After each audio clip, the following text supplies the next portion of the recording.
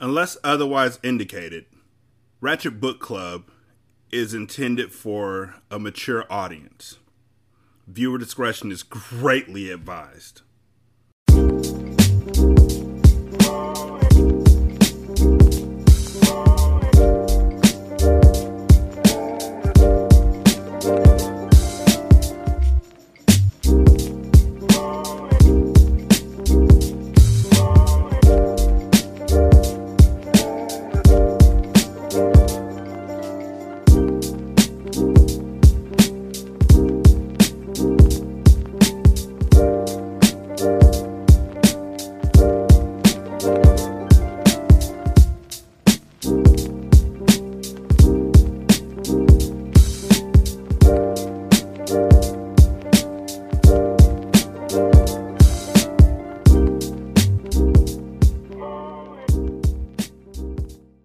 Welcome to Ratchet Book Club, where we read hood classics and good classics. I'm Derek. 916-633-1537, ratchetandratchet@gmail.com, Ratchet Book Club on Twitter.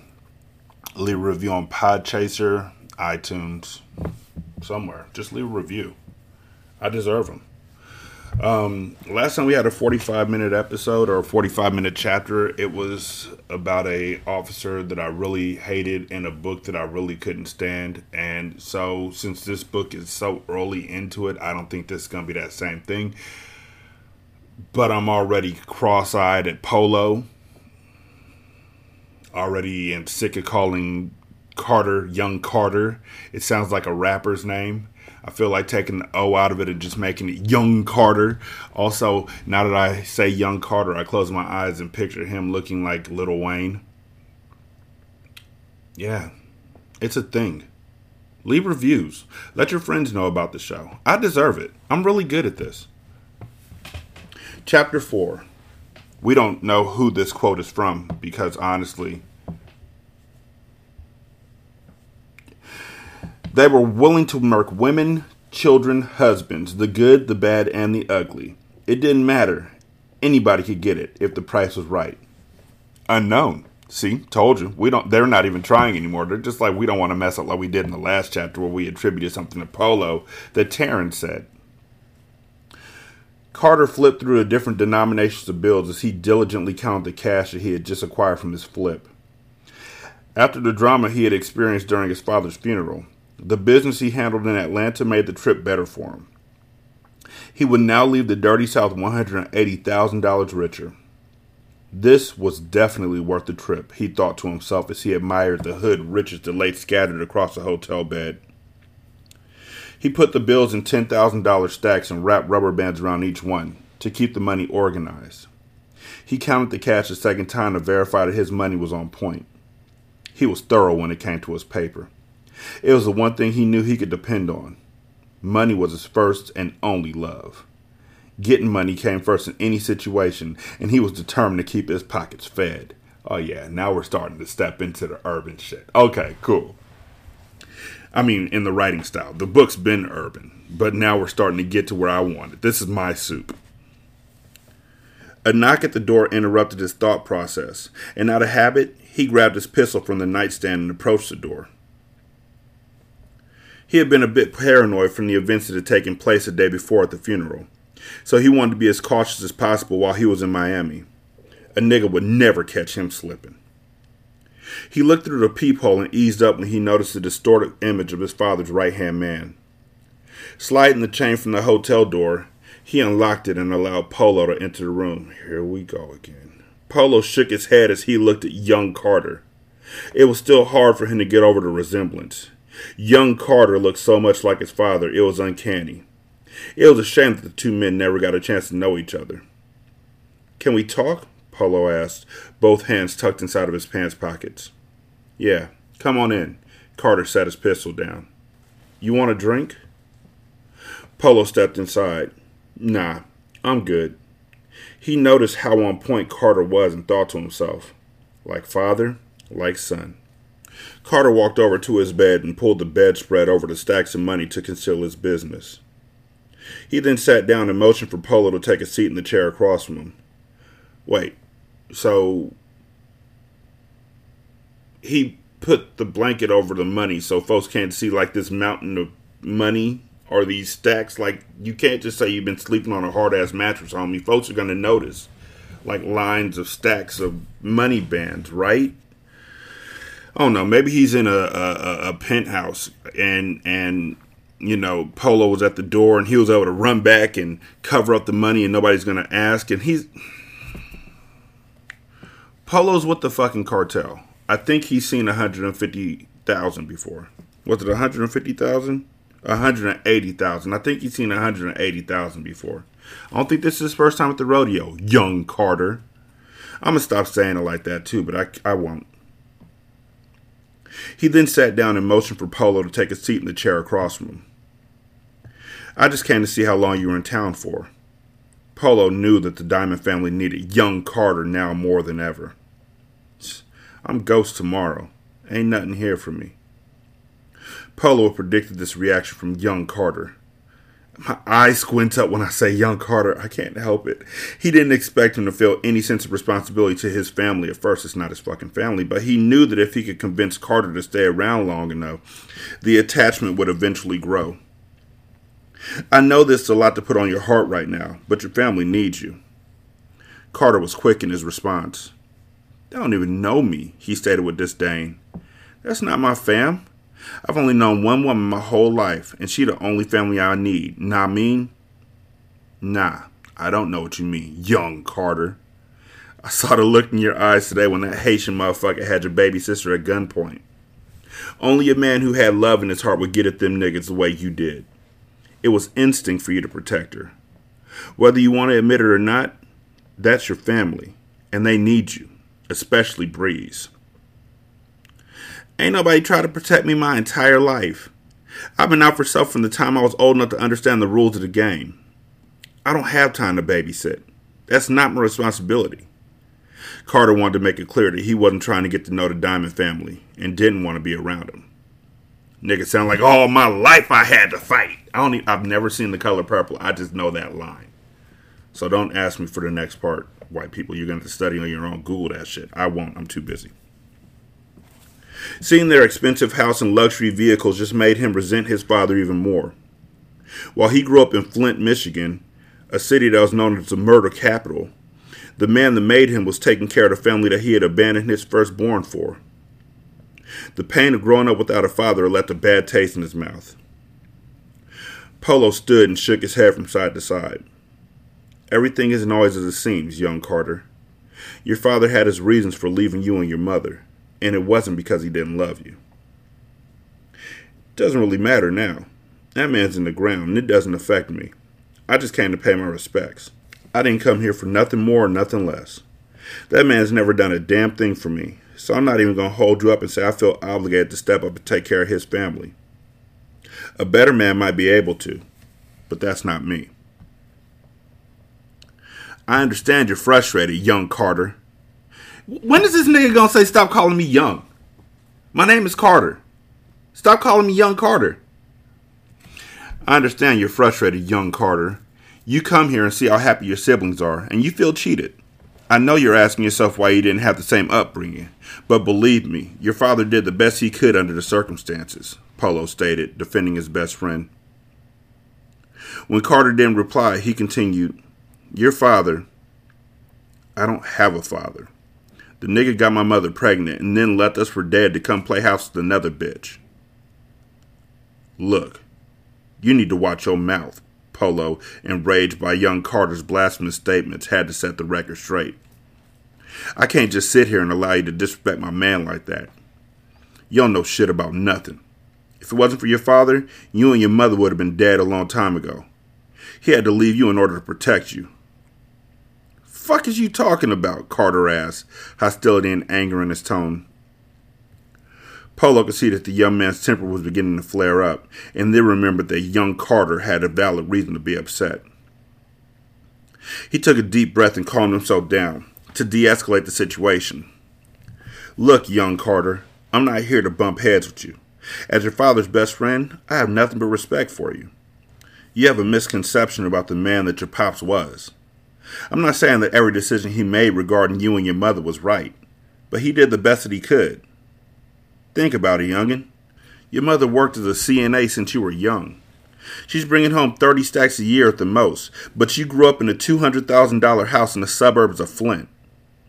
Who you think purchased that house? Who paid those bills? Use your head, young fella. How many 14-year-old boys you know kept $1,000 a week in his pocket? When you graduated, you were pushing a limited edition Mercedes. Who you think copped that car for you? Let me tell you, it wasn't mommy. God damn. Carter got all this shit and didn't notice nothing. Like, how stupid, how selfish, what? Nigga, you're getting $1,000 a week, your mom's a CNA, and you ain't asking no questions?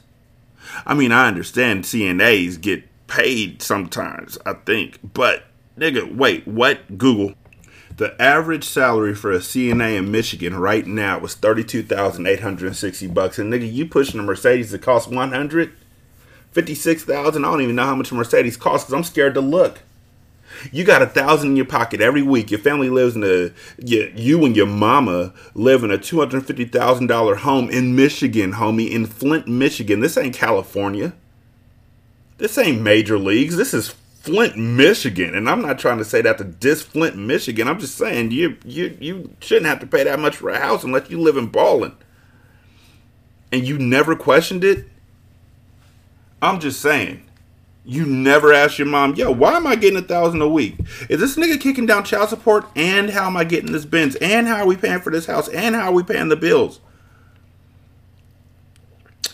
Polo's words were enough to silence Carter and make him think. His mother never told him about his father. She had never even talked about him and would explain their living situation by saying that she worked overtime, sometimes double time, to allow them to live the way they did. She often claimed to hit big at the casino or have the winning lotto number. She had given her son every excuse in the book to explain the extra income. All this time, my father was sending money back home to take care of me. Carter tried to wrap his mind around the fact that his father had never forgotten him. So, we doing this now? This what we doing? Like, yeah, single moms have the choice to never mention the father, yes. But the way that they're writing her right now makes her seem like, she's getting all this and yet she doesn't want to acknowledge him. Like, they're writing it like she's a bad person for doing it. When at the same time, daddy's a drug dealer. So maybe she just didn't want to bring him up because he's slanging. Also, this is the same fucking thing that happened in Shaft. Just going to point that out real quick. The new Shaft, the one with, well, not new, but the one that came out in 2019, where Shaft had to leave his kid behind because gang members were literally trying to kill him every fucking day. And so Shaft's baby mama didn't tell his kid about, it's a really misogynistic movie. I don't want to go into it. Your father never missed a beat in your life, son. You may not have gotten the chance to meet him, but he knew everything about you. It was nothing for him to fly in and out of Flint on the same day just so he could be at your Friday night football games. Remember that game you ran 300 yards against Southwestern? Carter nodded his head as he placed it in his hands. Yeah, I remember. Your father was there. I know he was there because he dragged my black ass with him every week. Every touchdown, every award assembly, your graduation, he was there for all of that. When you got into that trouble with the laws of juvenile, he made sure that case was thrown out. 50 grand made that little mishap disappear from your record. Your father loved you very much, but he was a hustler too. He met your mother when she was 15 and he was 17. They dated throughout his senior year in high school, and when it was time for him to go to college, he regretfully left her to better himself. Your mother was so upset with him that when he moved down here, she stopped contacting him. He tried to call her, but she would never return his calls. A couple years later, he met Taryn. She was beautiful, unlike any woman he had ever met, and they fell in love quickly. She's a full-blooded Dominican, though, and they don't play that interracial dating shit. He had to prove himself time and time again just to be with her. If it weren't for his persistence and her refusal to leave him alone, they never would have been allowed to stay together. He knew that she was the daughter of Emilio Estes. Carter raised his head in surprise at the notorious drug lord's name. His eyebrows rose in speculation as he thought, I know this nigga ain't talking about... Before Carter could finish his thought, Polo said, Yeah, I'm talking about the Emilio Estes. Damn. Wait, before I go, no, I'm going to keep going. Emilio took Carter under his wing. His co-connect allowed Carter to establish a cartel as the most notorious and prosperous illegal enterprise Miami has ever seen. Emilio was clear in his concerns, though. He told Carter that if he wanted to be with his daughter, then he would have to keep up the lifestyle she was accustomed to. Emilio told him that his family had to come first, and that if he ever disgraced his daughter in any way, it would be the death of him. So he deserted me and my mom's. He chose his family in Miami over me. Your father didn't even know about you until you were a young child. Your mother didn't even tell him that she was pregnant. When he found out, Taryn was pregnant with the twins, and if Emilio ever found out, you and your mother would have been put in direct danger. Here we go.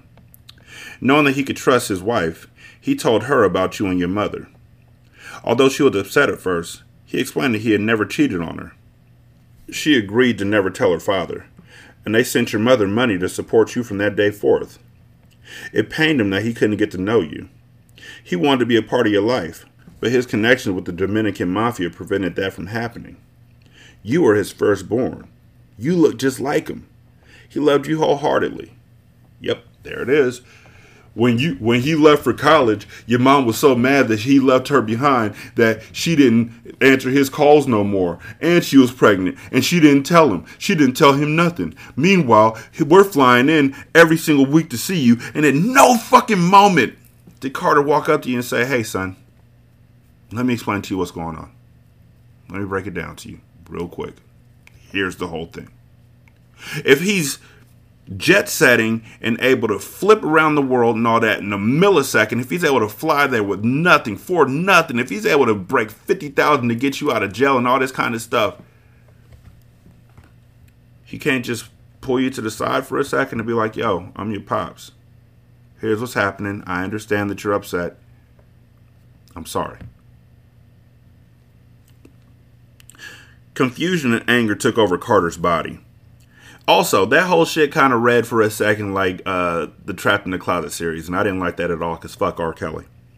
Confusion and anger took over Carter's body. He didn't know if he should be relieved or enraged.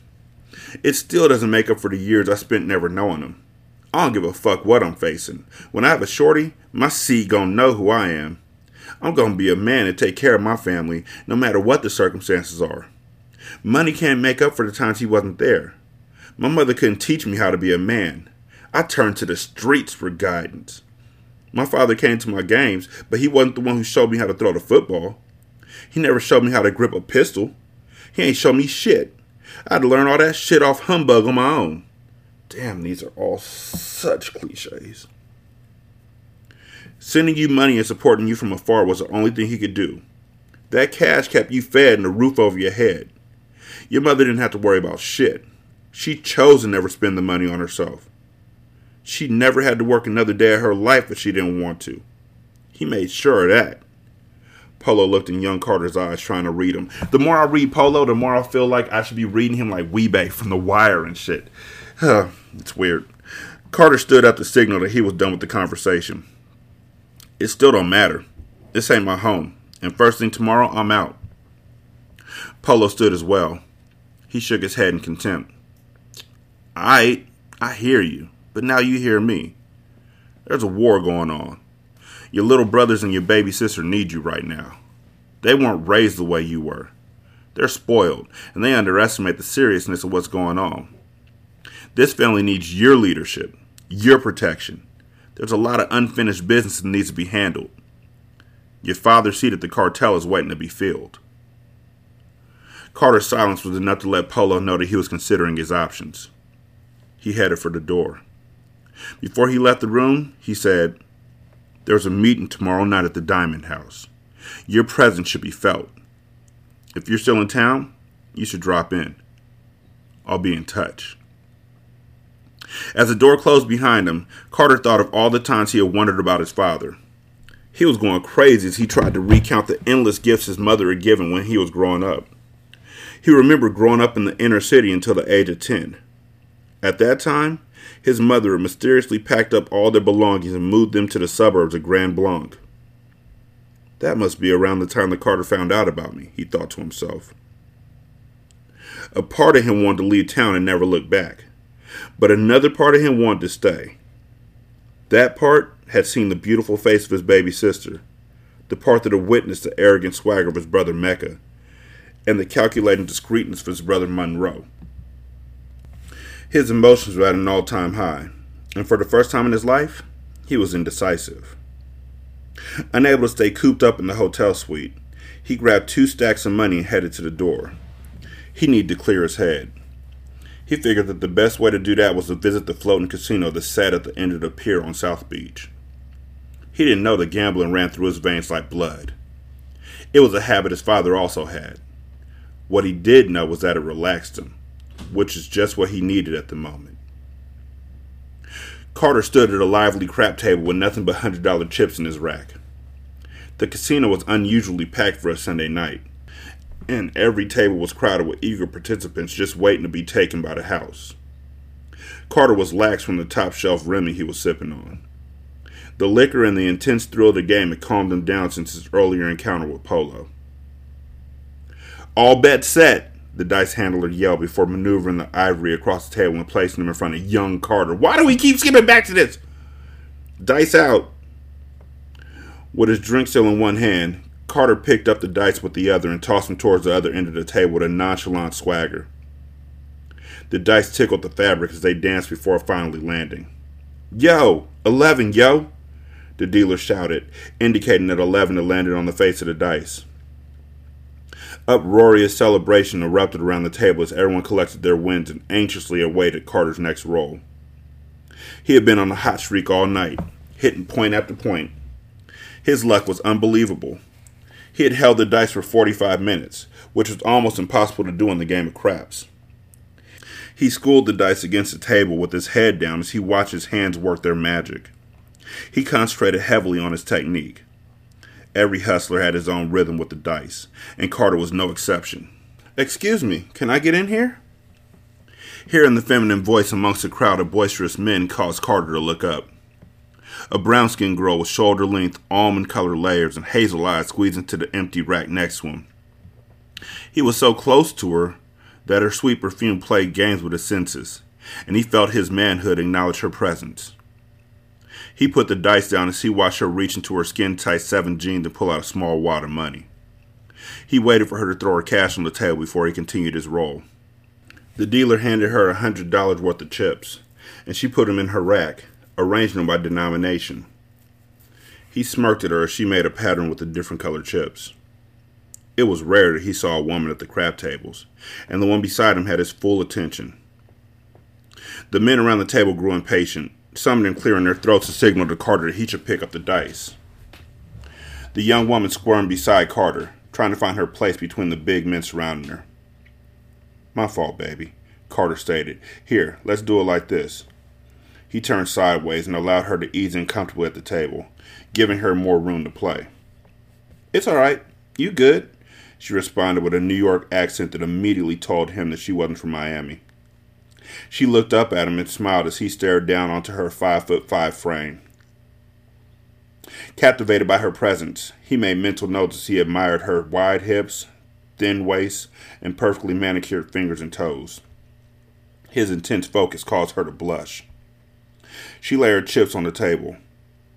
"Can I get a $72 six?" Carter noticed a small tattoo on the backside of her wrist that read "Murder Mama." That immediately piqued his interest. She then pointed to the dice, reminding Carter that it was his roll. Carter tossed the dice at the end of the table. "Here go your 6, ma."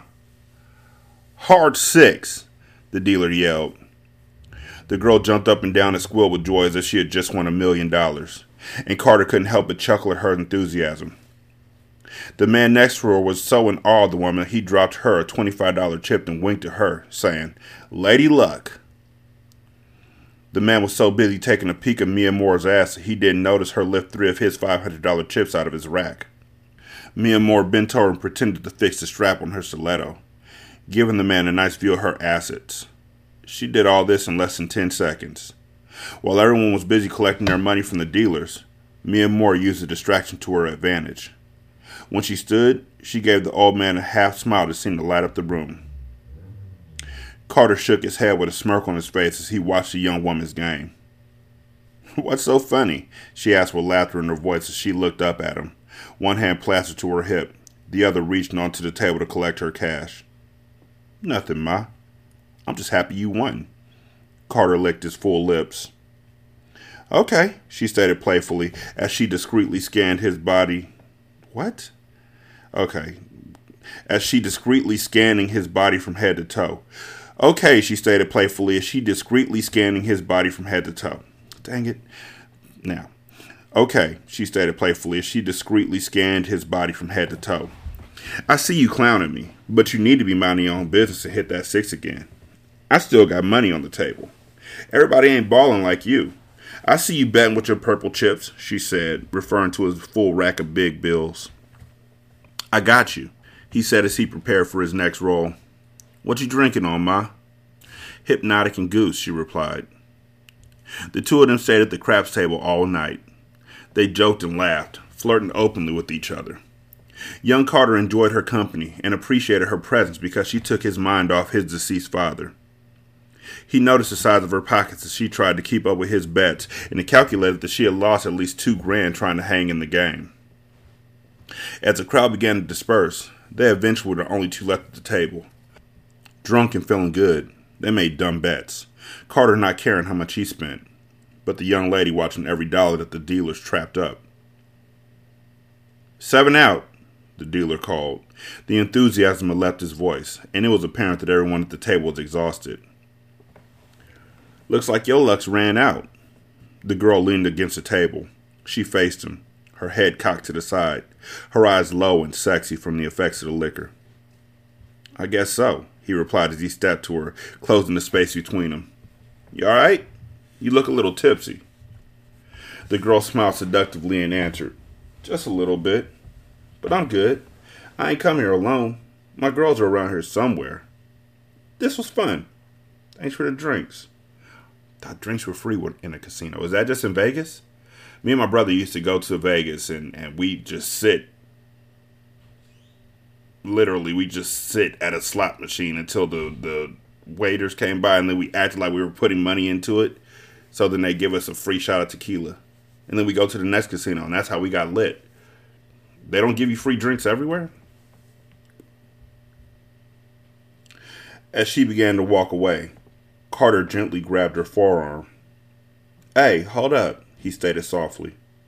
He reached into his Prada pockets and pulled out a wad of money. He pulled off $200 bills and opened the girl's hand to put them inside. "What are you doing?" Her eyes opened wide in surprise. "I can't take this."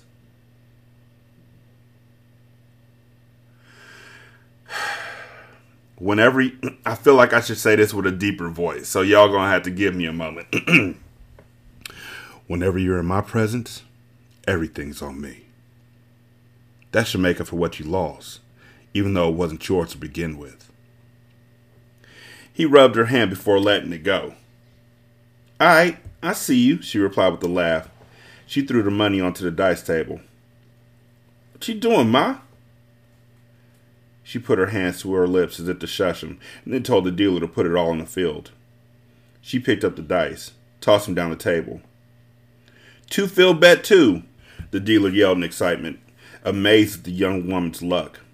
"Double the payout." Carter shook his head in disbelief. He couldn't believe that the girl had just put 2 stacks on such a dumb bet. The payout was lovely. She picked up $6,000 from the table and handed him back $3,000. "I make my own ends, but it's nice to know that there's still gentlemen out there." Before she could walk away, Carter said to her, "I didn't get your name, shorty.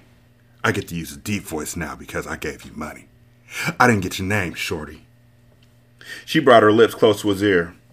"That's because I didn't give it to you. If you're worth getting to know me, I'll see you again," she replied with a smile as she walked away from him. "Mia Moore, who the fuck is that fine-ass nigga you were kicking game to?" Aries asked as she sat in the backseat of the Honda Civic. "Aries, shut up. Wasn't nobody kicking game to nobody. I wasn't worried about that nigga. Y'all bitches just don't know how to tell a motherfucker without being all obvious. Our Mark was at the crap table in the upstairs VIP. I just chose a table to get me a nice view to the stairway, so I'd know who was coming and going. Dude was just a prop to make it realistic. My eyes never left the prize, Mia Moore replied, making sure that she kept her eye on the all-black Lamborghini that was 3 car lengths in front of her. I don't know, Mia. It seemed to me like you were checking for him, Robin teased. Mia Moore smacked her lips, and a guilty smile spread across her face. Bitch, me knew it, Aries shouted excitedly in her Barbadian accent. Alright, I'll admit it. The nigga was a little fly. He had an A game on him, but why the fuck is we discussing the nigga? This ain't playtime. Let's get focused on this business, Mia Moore stated, trying to get back to the task at hand. Now the bitch want to be focused, Aries stated smartly. I know, right? Robin burst into laughter. To the average person, the 3 girls were rare beauties out for a night on the town. One would have never guessed that these contract killers, they call themselves the murder mamas, were responsible for 60% of the drug-related murders in the Dade County area. If the paper was right, they were down for the job. Nobody was an exception. They were willing to murk women, children, hustlers, the good, the bad, and the ugly. It didn't matter. Anybody could get it if the price was right. Come on, Mia. Keep up with this fucking car, Anissa thought frantically as she watched her sister's car disappear in the side mirror. Her heart began to beat rapidly as she began to think of a way to buy her friends time to catch up. Mecca, can we stop at this gas station up here? She said in her sweetest tone. All those Long Islanders are making me want to pee. She rubbed her left hand on his crotch. Mecca's dick immediately responded to her touch and began to stiffen as he looked at her fat ass, which was melting into his leather seats. Nah, we almost there. Just hold that shit. Come put those pretty lips to work, he said with a tone of authority that didn't leave her room to object. Anita looked in her mirror once again. Fuck, Mia, where are you? She unbuckled her seatbelt and leaned into Mecca's lap. She unzipped his pants and pulled out his throbbing dick. She was immediately aroused by the sight of his long thickness, which was a shade darker than his light skin, and was the prettiest thing she'd ever seen. Her mouth watered in anticipation. The fresh smell of Sean John cologne greeted her nostrils, and she licked her lips in delight. Anissa loved a big, clean dick and figured since she was about to kill the nigga, she might as well give him the best head job of his life before sending him to meet his maker. She licked the head of his length and circled her tongue seductively around his hat, and his manhood jumped from excitement. Oh, shit, he uttered as he kept one hand on the steering wheel and put the other on the back of her head. He entangled his fingers in her hair and gently pushed her down onto him. Anissa took all of him into her mouth, gagging a little from his size. Her mouth was wet and warm, and Mecca was in heaven as he glanced down at the beautiful woman. She slobbered on his dick as she deep-throated him. She knew she was nice with her tongue. Not even 5 minutes had passed, and she felt the swell of his rod as he neared ejaculation. He closed his eyes and almost forgot he was driving as she slid her mouth down one last time, tickling the vein underneath his shaft on her way up. It was a wrap, as she sat up and watched Mecca come into an orgasm. Damn, baby, let's get you up to this room. A nigga needs some of that. Mecca slipped one of his fingers up her skirt, pushing her thong to the side and massaged her swollen clit. Anissa moaned as Mecca fingered her dripping pussy. He was working his fingers in and out of her like a dick, and she began to work her hips as she felt the pressure building between her legs. If this nigga can work his fingers like this, I know he can fuck good. I might have to fuck his sexy ass before I kill him. Anissa squirmed in her seat and continued to check her mirrors as she enjoyed the pleasure that Mecca was providing her. Mecca pulled into the parking lot of the Holiday Inn and hopped out of the car, leaving his car with the valet. He pulled out $100 bill and gave it to the valet. Take care of my car, he said. You fuck that up, I fuck you up. Understand? Yes, sir, the valet answered immediately. Mecca walked over to the passenger side and opened the door for Anissa. Thanks, she stated with a smile. She grabbed his hand and walked beside him. When they entered the hotel, Mecca checked into a regular room, using one of his many aliases. Butterflies circled in Anissa's stomach because she was sure that her girls had gotten lost in the sauce of Miami's nightlife traffic. It doesn't even matter, because once I slip this nigga this GHB pill, this motherfucker gonna be out for the count anyway. It'll give me enough time to let them know where I'm at, she thought as she reluctantly followed Mecca up to the 10th floor of the hotel. Where in the hell did they go? Robin asked in a panicked tone. I don't see them. Can you see the car? Nah, but you need to chill out. Now's not the time to start tripping. We've done this shit 1,000 times. Let's just stick to the plan. Anissa knows how to handle herself. We fucked up by losing her, but she'll contact us when she can, Mia Moore stated confidently. Me don't know, Mia Moore. This job's on a whole nother level. What if she needs us? Aries asked. Mia Moore could feel the fear creeping into her team's heart. She knew that fear could easily manipulate any situation, and she was fighting to keep control. Where are you, niece? Let me know something, she thought as she too began to worry. She didn't like the fact that she had lost their mark, but she knew Anissa would be able to handle herself until they could get there.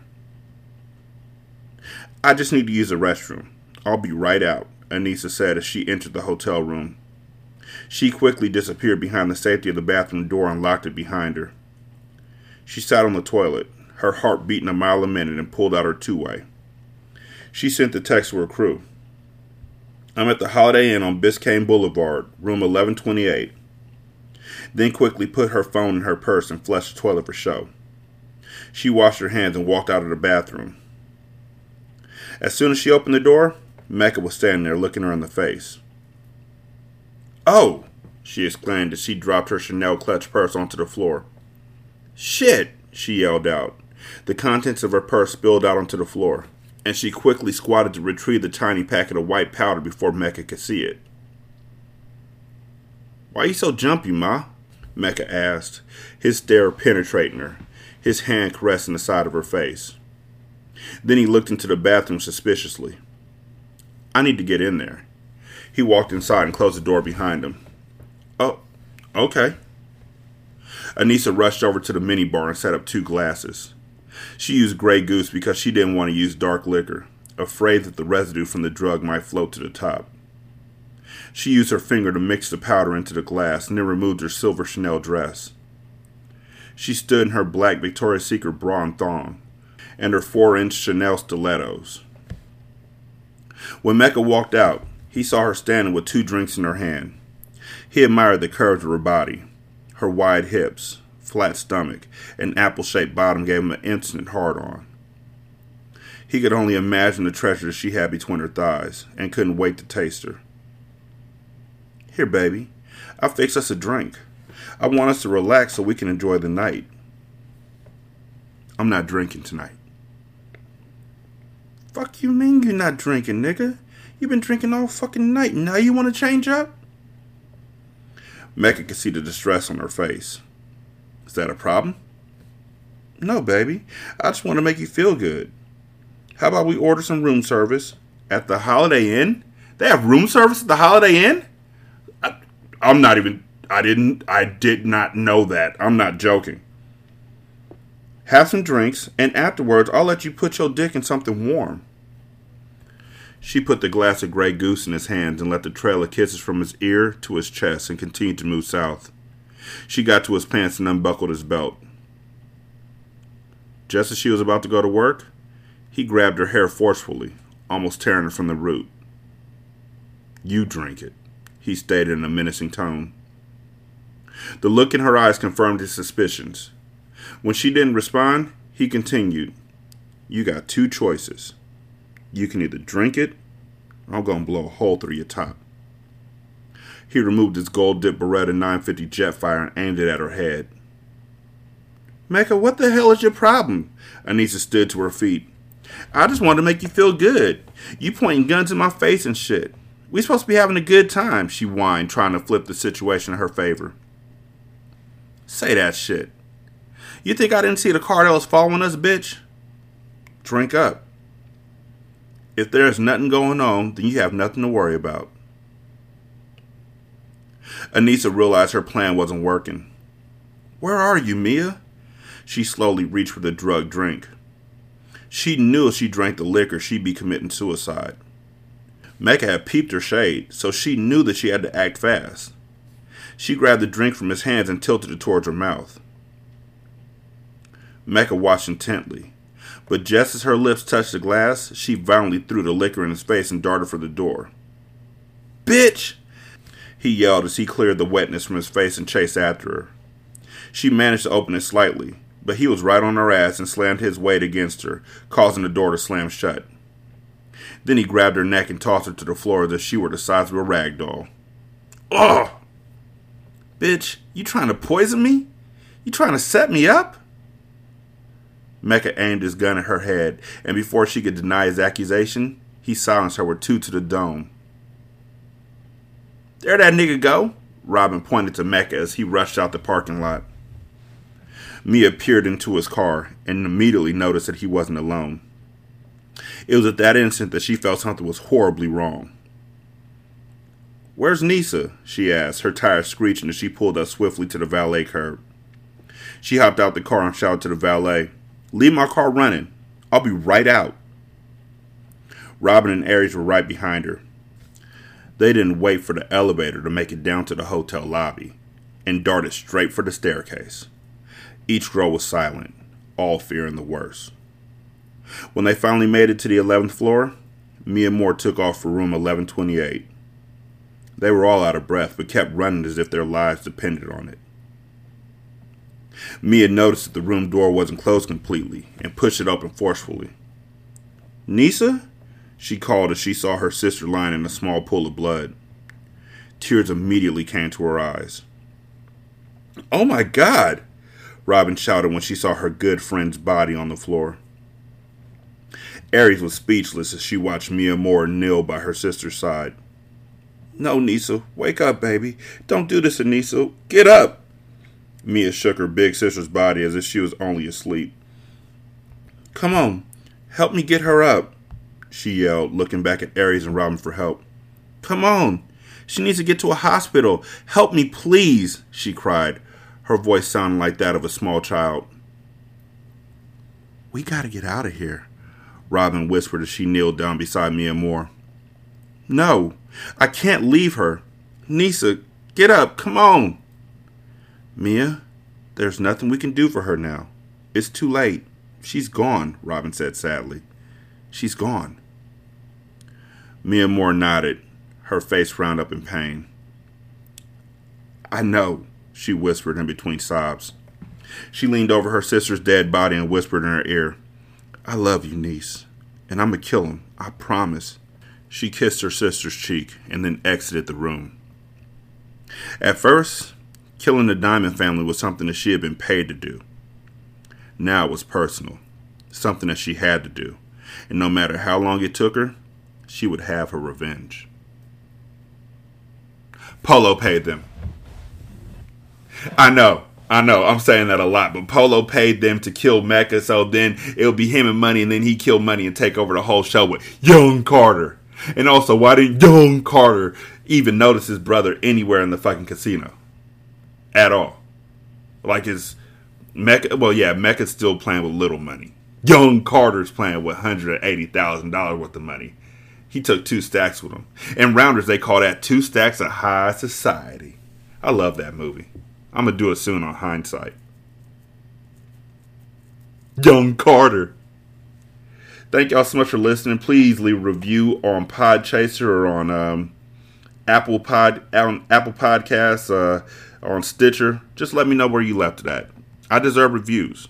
Also, go to Patreon and become a member. Patreon.com/single simulcast. Help me buy more books at buymeacoffee.com/sscast. And you can leave an email at ratchetbookclub@gmail.com. You can follow me on Twitter at ratchetbookclub. The voicemail number is 916-633-1537. Thank y'all so much. I mean, y'all could really leave a voicemail. I mean, y'all ain't got to be scared. Y'all act like them telemarketers who are calling y'all nationwide aren't calling from nationwide. Y'all act like y'all don't call your folks. You got a person who lives right up the street from you who still got their same phone from when they lived in another state, and you call that person every single day, and you don't worry about it at all. So you can call a 916 number. That's all I'm saying. Also, if you left a review for the show, you can also leave reviews for separate episodes. That's all I'm saying. That's what's up. Thank you so much for listening. I do greatly appreciate it. Y'all have a wonderful day. I'll holler at you later. Peace.